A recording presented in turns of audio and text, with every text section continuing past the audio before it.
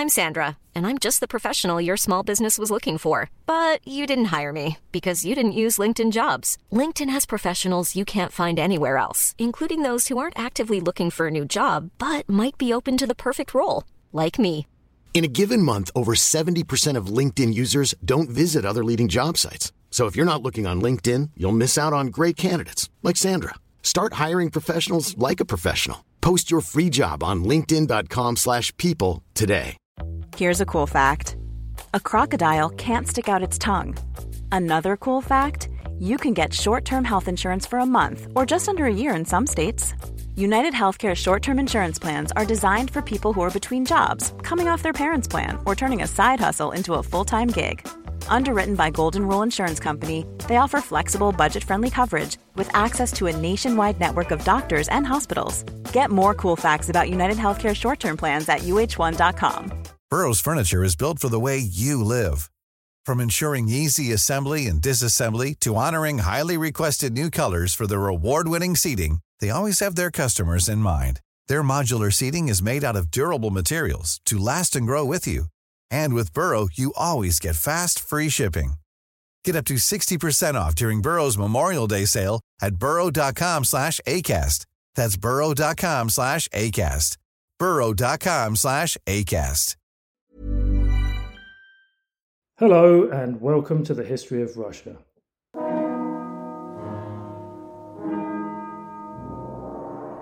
This is episode 40, Tsar Alexei's Wars. Thanks for listening in. Okay, so where did we get up to? Well, last time we concluded our look at what was going on in Russia, on the home front, during Alexei's reign as Tsar, in an episode which was pretty much dominated by the Great Schism that split the Russian Orthodox Church. This week we'll run through the same period, but this time we'll be checking out the various wars that Alexei got Russia involved in against Safavid Persia and our old friends, the Polish-Lithuanian Commonwealth and Sweden. Plus I'll be squeezing in brief looks at the Copper Riot, which was related to the war with Poland, the Plague of 1654, which wasn't, but Alexei thought it was his fault, and the workings of the Tsar's secret department. And then we'll do an overall summary of and conclusion to Alexei's time as Tsar. There are no messages or announcements this week, so let's just crack on and do some history of Russia.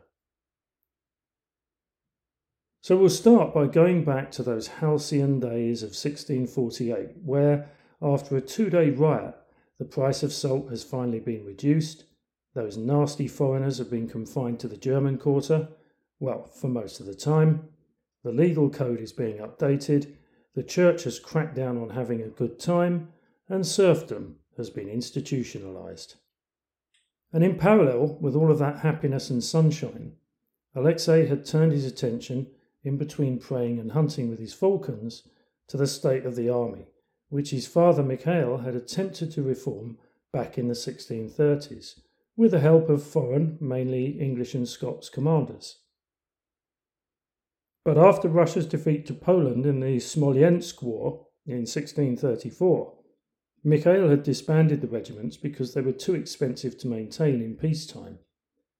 And so the Scots and English officers went to find other opportunities in Europe, which at the time was hacking itself to bits during the latter stages of the 30 Years' War. But in 1648, the 30 Years' War ended, and Alexei used this opportunity to attract the foreign professionals back to Russia, although he probably didn't mention the German quarter thing, to assist him in the formation of a modern army that, when the time was right, would perhaps help him to regain the Russian lands that had been occupied by the Poles and the Swedes for nearly half a century. And if it couldn't do that, then at least it would help put Russia on a par with the other European powers and help to keep the country's borders safe from further invasion. That was the thinking, anyway. So the main thrust of the reform was the mass creation of the so-called New Order regiments, which consisted of modern equipped infantry, plus dragoons, which is mounted infantry, and hussars, which are or is light and heavy cavalry, that were commanded and drilled by foreign officers using the most up-to-date European practices. But we should also note here that the majority of the infantry regiments were made up of conscripts from the serf population. So these reforms were in full swing when in late 1651, Safavid Persian troops attacked a number of Russian fortifications in the North Caucasus. Okay, so a bit of background is needed here. Who were the Safavids and what were they doing attacking Russian territory? Okay, so very briefly, the Safavids were originally a Turkic-speaking people of either Kurdish or Azerbaijani descent, the jury seems to be out, who had been ruling Persia/Iran since the beginning of the 16th century. At its height, the Persia that their dynasty ruled over included all of modern-day Iran, along with Azerbaijan, Bahrain and Armenia, plus large parts of Turkey, Syria and Pakistan, Turkmenistan, Uzbekistan, Iraq, Afghanistan, and the Northern Caucasus, so it was pretty big. And it was the Safavids who, as well as being noted for their love of the arts and their amazing architecture, who had introduced Shia Twelver Islam as the state religion, which therefore distinguished Iran from nearly all of its Sunni Islam neighbours, as is still the case today.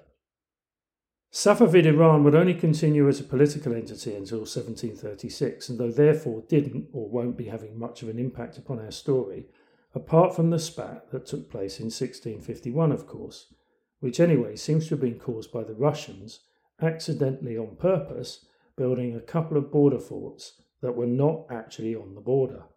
They were several miles inside Iranian territory. And so when this came to the attention of the local Safavid governor, he sent in troops to destroy the forts and push the Russians back over the border. When this in turn came to Alexei's attention, his initial thought was to send in the Cossacks to sort out the mess, as they were nearer and his partially reformed army was not yet fit for purpose. But then he changed his mind and instead decided to send envoys to discuss the situation with the Safavid ruler Shah Abbas II.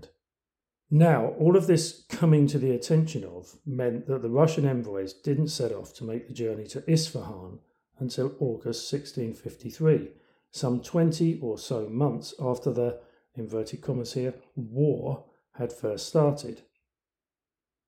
And in any case, after so much time had elapsed, neither side seemed particularly bothered about the hostilities, especially when the Shah stated that the conflict had been started without his consent. And with that, both parties agreed to let bygones be bygones. None of which really counts as a war, really, does it? Unlike the situation, though, that would come about in 1654, when Russia decided to go to war with Poland. But before we get there, we need to look at the causes, and to do that, we need to quickly catch up with what has been going on in the Commonwealth.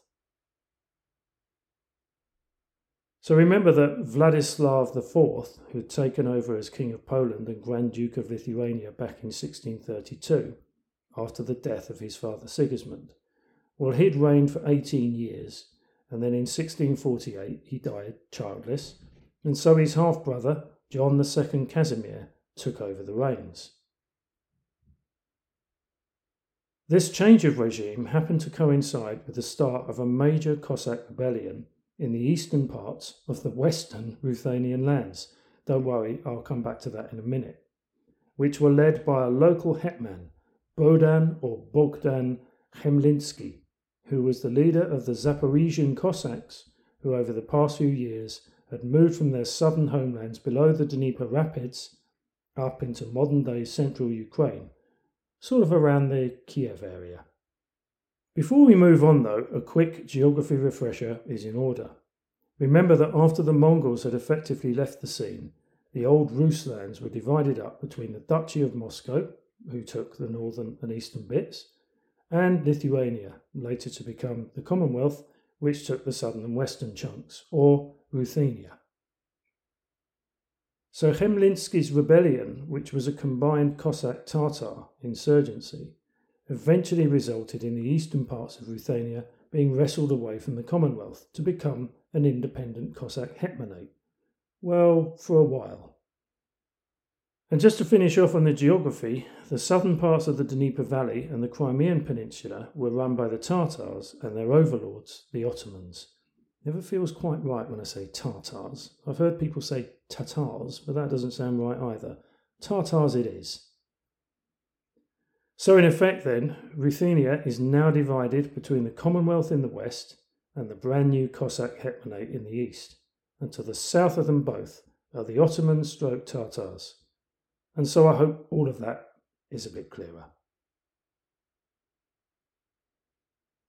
The rebellion, which, by the way, featured mass atrocities committed by the Cossacks and their Tatar allies against the local population, especially Roman Catholics and Jews, hadn't just happened by accident. You see, for many years prior to 1648, the Polish-Lithuanian Commonwealth had been in the doldrums, and Vladislav's, or to use his correct name, Władysław's death, you see my Polish is improving, marked the end of the Commonwealth's relative stability as conflicts and internal tensions that had been growing over several decades started to come to a head. A fact noticed not only by the Cossacks, but also later on by Tsar Alexei, who was encouraged by Chemlinsky's successful rebellion, which by 1653 had achieved its aims and was all over bar the shouting. Plus, the Tsar now had a brand new shiny army and was just itching to use it. On the 1st of October 1653, a National Assembly met in Moscow to sanction war against the Commonwealth and start negotiations for an alliance with the Cossacks down in Kiev, the latter leading to the 1654 Treaty of Pereyaslav, which would eventually result in Russia, no doubt as planned all along, going on to effectively dominate the hetmanate, but not quite yet.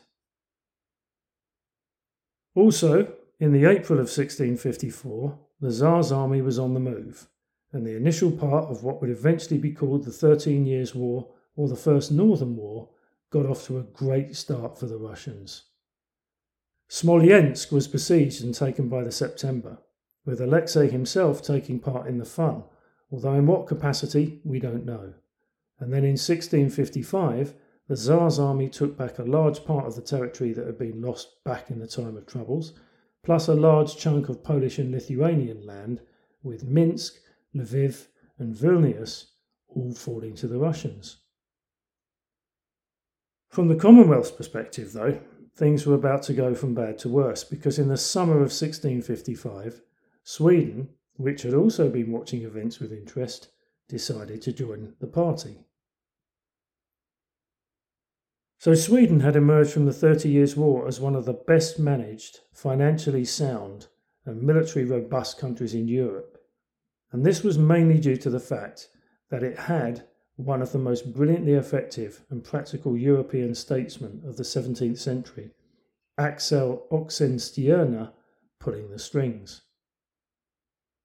Oxenstierna had been Gustavus Adolphus's right-hand man during the 30 Years' War, and when the latter had died in 1632, he acted as regent for Gustavus's successor, Christina, who was only 6 years old. Axel's regency lasted until 1644, when Christina was 18, but he continued to do most of the heavy lifting for the Swedish state for the next 10 years before eventually dying in 1654. 1654 was also the year in which the eccentric Christina decided to abdicate, and she would eventually end up converting to Catholicism and living in Rome, leaving her first cousin, Karl, or Charles, to rule Sweden as Charles X. And we've done this before, but even though he was only the fourth king called Charles to have ruled Sweden, I'll have to explain that one of these days. With most of the Eastern Commonwealth now under Russian control, Charles decided to get in on the act, mainly because he was opportunistic and Poland was looking weak, but also to stop Russia from gobbling up any more Commonwealth territory. In the summer of 1655, the Swedish army swept down through northern and western Poland, destroying and plundering most of the towns and cities, captured Warszawa, or Warsaw, temporarily bringing the Commonwealth economically and administratively to its knees. The king, John II Casimir, fled to Austria, and Alexei's armies quickly took the rest of Lithuania and eastern Poland. Millions of people have lost weight with personalized plans from Noom. Like Evan, who can't stand salads and still lost 50 pounds. Salads generally for most people are the easy button, right? For me, that wasn't an option. I never really was a salad guy. That's just not who I am. But Noom worked for me. Get your personalized plan today at Noom.com. Real Noom user compensated to provide their story. In 4 weeks, the typical Noom user can expect to lose 1 to 2 pounds per week. Individual results may vary. Everyone knows therapy is great for solving problems, but getting therapy has its own problems too, like finding the right therapist, fitting into their schedule, and of course, the cost. Well, BetterHelp can solve those problems. It's totally online and built around your schedule. It's surprisingly affordable too. Connect with a credentialed therapist by phone, video, or online chat, all from the comfort of your home. Visit BetterHelp.com to learn more and save 10% on your first month. That's BetterHelp, H-E-L-P.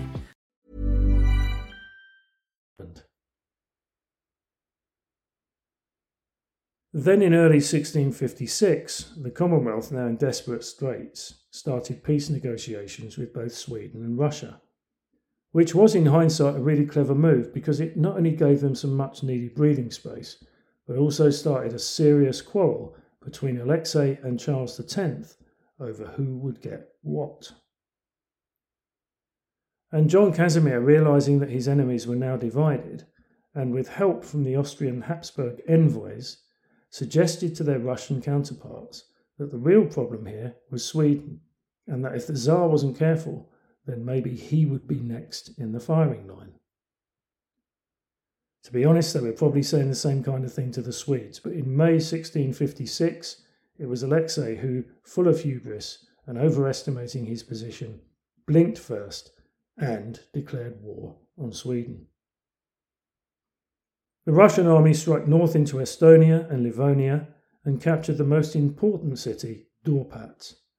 But after this initial thrust, Swedish resistance stiffened and things became bogged down in a long and bloody stalemate. In the meantime, and with Russia and Sweden at each other's throats, John Casimir slipped back into Warsaw and started rebuilding the machinery of state. And actually, so successful was this rejuvenation that by the end of the 1550s, Alexei, whose army was now seriously reduced, realised that it was the Commonwealth and not Sweden which now posed the more serious threat. And realising that he couldn't fight both, and with his army continuing to suffer heavy losses, Alexei decided to call it a day in Livonia. The main theatre of the First Northern War gravitated westwards, as Sweden was now free to settle some scores with their old enemy Denmark. All of which, in 1661, resulted in the Peace of Cardiff, with Russia handing back all of its earlier gains. The war with the Commonwealth, which had never really stopped, dragged on for a further 6 years until it too was concluded by a peace treaty at Andrusovo in February 1667. The Commonwealth got to keep hold of Polotsk and Polish Livonia, but Afanasy Neshchokin, who had become Alexei's first minister after Nikon had been exiled, and who was playing with a particularly poor hand, used every trick in the diplomatic playbook to somehow keep Smolensk Russian, and this time for good, and Kiev under the control of the Cossacks. But, as I've mentioned a couple of times, this would only be for the time being. So the wars were now over, and really you have to wonder whether any of them had been worth it, as apart from Smolensk and a kind of loose control that Russia exerted over Kiev, little else had been gained, and any dreams of an outlet or port on the Baltic remained just that, wishful thinking. Okay, so let's put our weapons down and put our maps aside and take a brief look at 3 further events or items that I just didn't get the time to cover in the last episode. Now, the first of these involves the Russian economy, which by the start of the 1660s was starting to give serious cause for concern. And there were three main reasons as to why this was the case. First two are pretty simple, really. Number one, wars cost money. Number two, wars disrupt trade, which in turn causes less money to be made, especially when those wars are with your nearest neighbours. And then finally three, and this is a bit more complex. So when the war had started, Alexei and the council, foreseeing potential financial difficulties ahead, had taken the unusual step of directing the state mint to start producing large numbers of hitherto unseen copper coins. Now, I'm no financial expert and I can't really explain the inner workings of a state's economy, but the impact of all of this war and copper were to increase government revenues on paper, which was a good thing, but then start somehow to cause inflation, which was a bad thing, because then the government devalued the ruble, which steadied things for a while, but by 1661 had turned out to be a really bad thing. And by 1662 the situation was even worse. Inflation and therefore prices had continued to rise. Large numbers of counterfeit copper coins had flooded into the market, some said at the direction and the gain of certain government officials, including Ilya Miloslavsky, the Tsar's father-in-law, and the Muscovite citizenry were getting restless. And at some point in the middle of July, Vorovskaya listki, or black lists containing the names of certain officials, merchants, and their crimes, were posted in several locations around Moscow. And then on the 25th of July, in the early morning, some 10,000 people gathered in the streets near the Kremlin. A proclamation was read out, and it effectively said, "We've had enough." And then the crowd started to march towards the Tsar's palace at Kolomenskoye, just outside the city, where they demanded the surrender of the traitors and the immediate stabilisation of the economy. We've been through all of this before. The Tsar, flanked by his boyars, promised to lower taxes and conduct an investigation into the financial malpractices. And taking him at his word, the crowd started to head back to Moscow.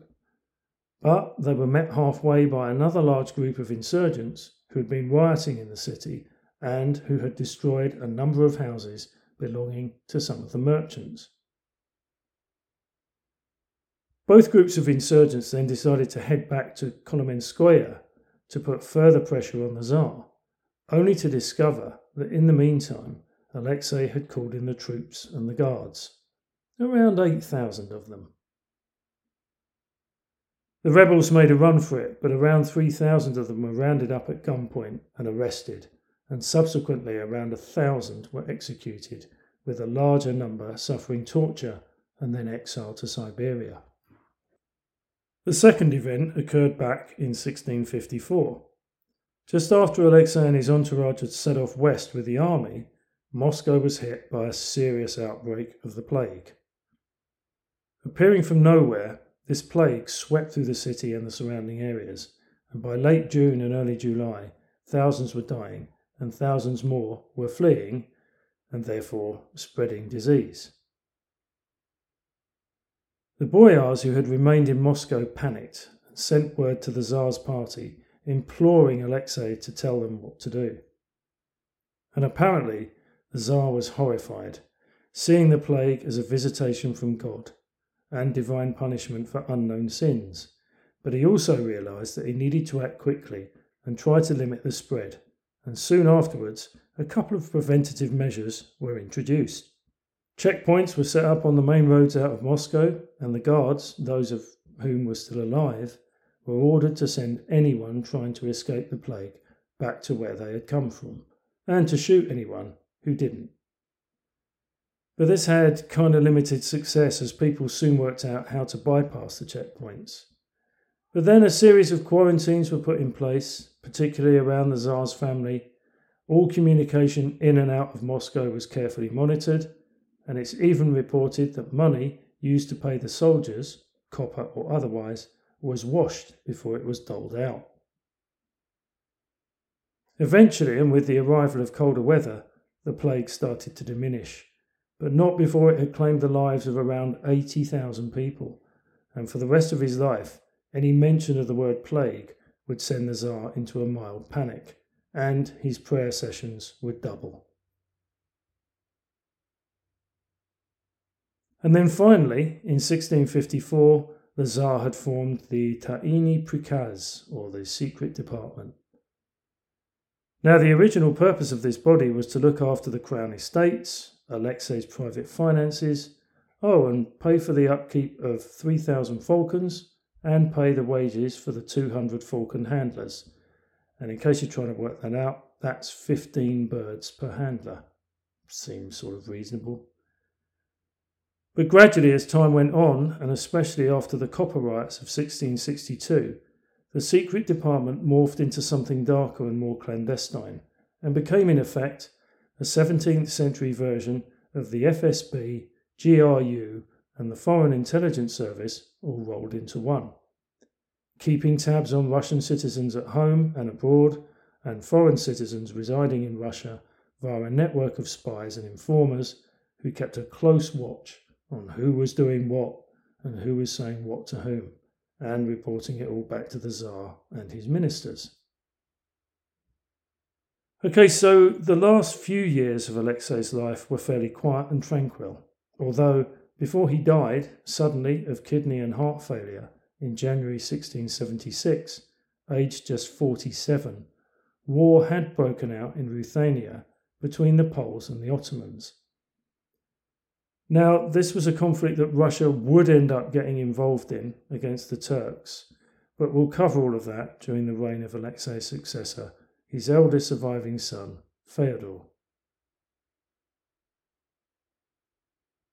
So over the last 3 episodes, we've followed the ups and downs of Alexei's 31-year reign. And for perhaps the first time in the podcast, we've also been able to get a more complete picture of what it was like to be the man in charge. And unlike some of the other main characters we've looked at, I think that Alexei comes across as a real person, warts and all, rather than just a name on a list. He wasn't a perfect ruler though, perhaps not even that good, and I don't think he was a natural. He made mistakes early in his career with his choices for the First Minister and Patriarch, got involved in what with hindsight was an unnecessary war with Sweden, had supported the reforms that went on to cause the schism, and had waited too long to sort the Nikon situation out. And although he was outwardly mild-mannered and affable, he could act cruelly and vindictively, particularly as we've seen with the aftermath of the situations in Novgorod and Pskov, and then the copper riot. And of course, there was the legitimization of serfdom. On the plus side, I suppose, some of the lands that the Commonwealth had appropriated back in the time of the Troubles had been won back, and the army plus the legal code had been reformed. Also, dynastically, he'd done his fair share, and from 2 marriages, a total of 16 children had been born, with 11 of those, 3 sons and 8 daughters, managing to outlive their father. During the latter stages of his reign, the Tsar had managed to keep a close eye on family and court rivalries, and whilst he was around, everyone toed the line. But after his death, it would be a different matter, and, as we will soon see, factionalism and vendettas will become the order of the day. I think I'll conclude by saying that if Tsar Mikhail and Filaret, between 1613 and 1645, had laid the groundwork for the Romanov dynasty, Alexei, almost by sheer force of character alone, had between 1645 and 1676 taken that legacy and managed somehow to set the foundations in place for the 18th century Imperial Russian state. Okay, that's where we're going to leave things this week. Next time, we'll be putting the main narrative to one side and taking that long-promised look at serfdom, as well as the structure and hierarchy of Russian society in the late 17th century. So until then, stay safe, look after yourselves, and I'll speak to you all soon.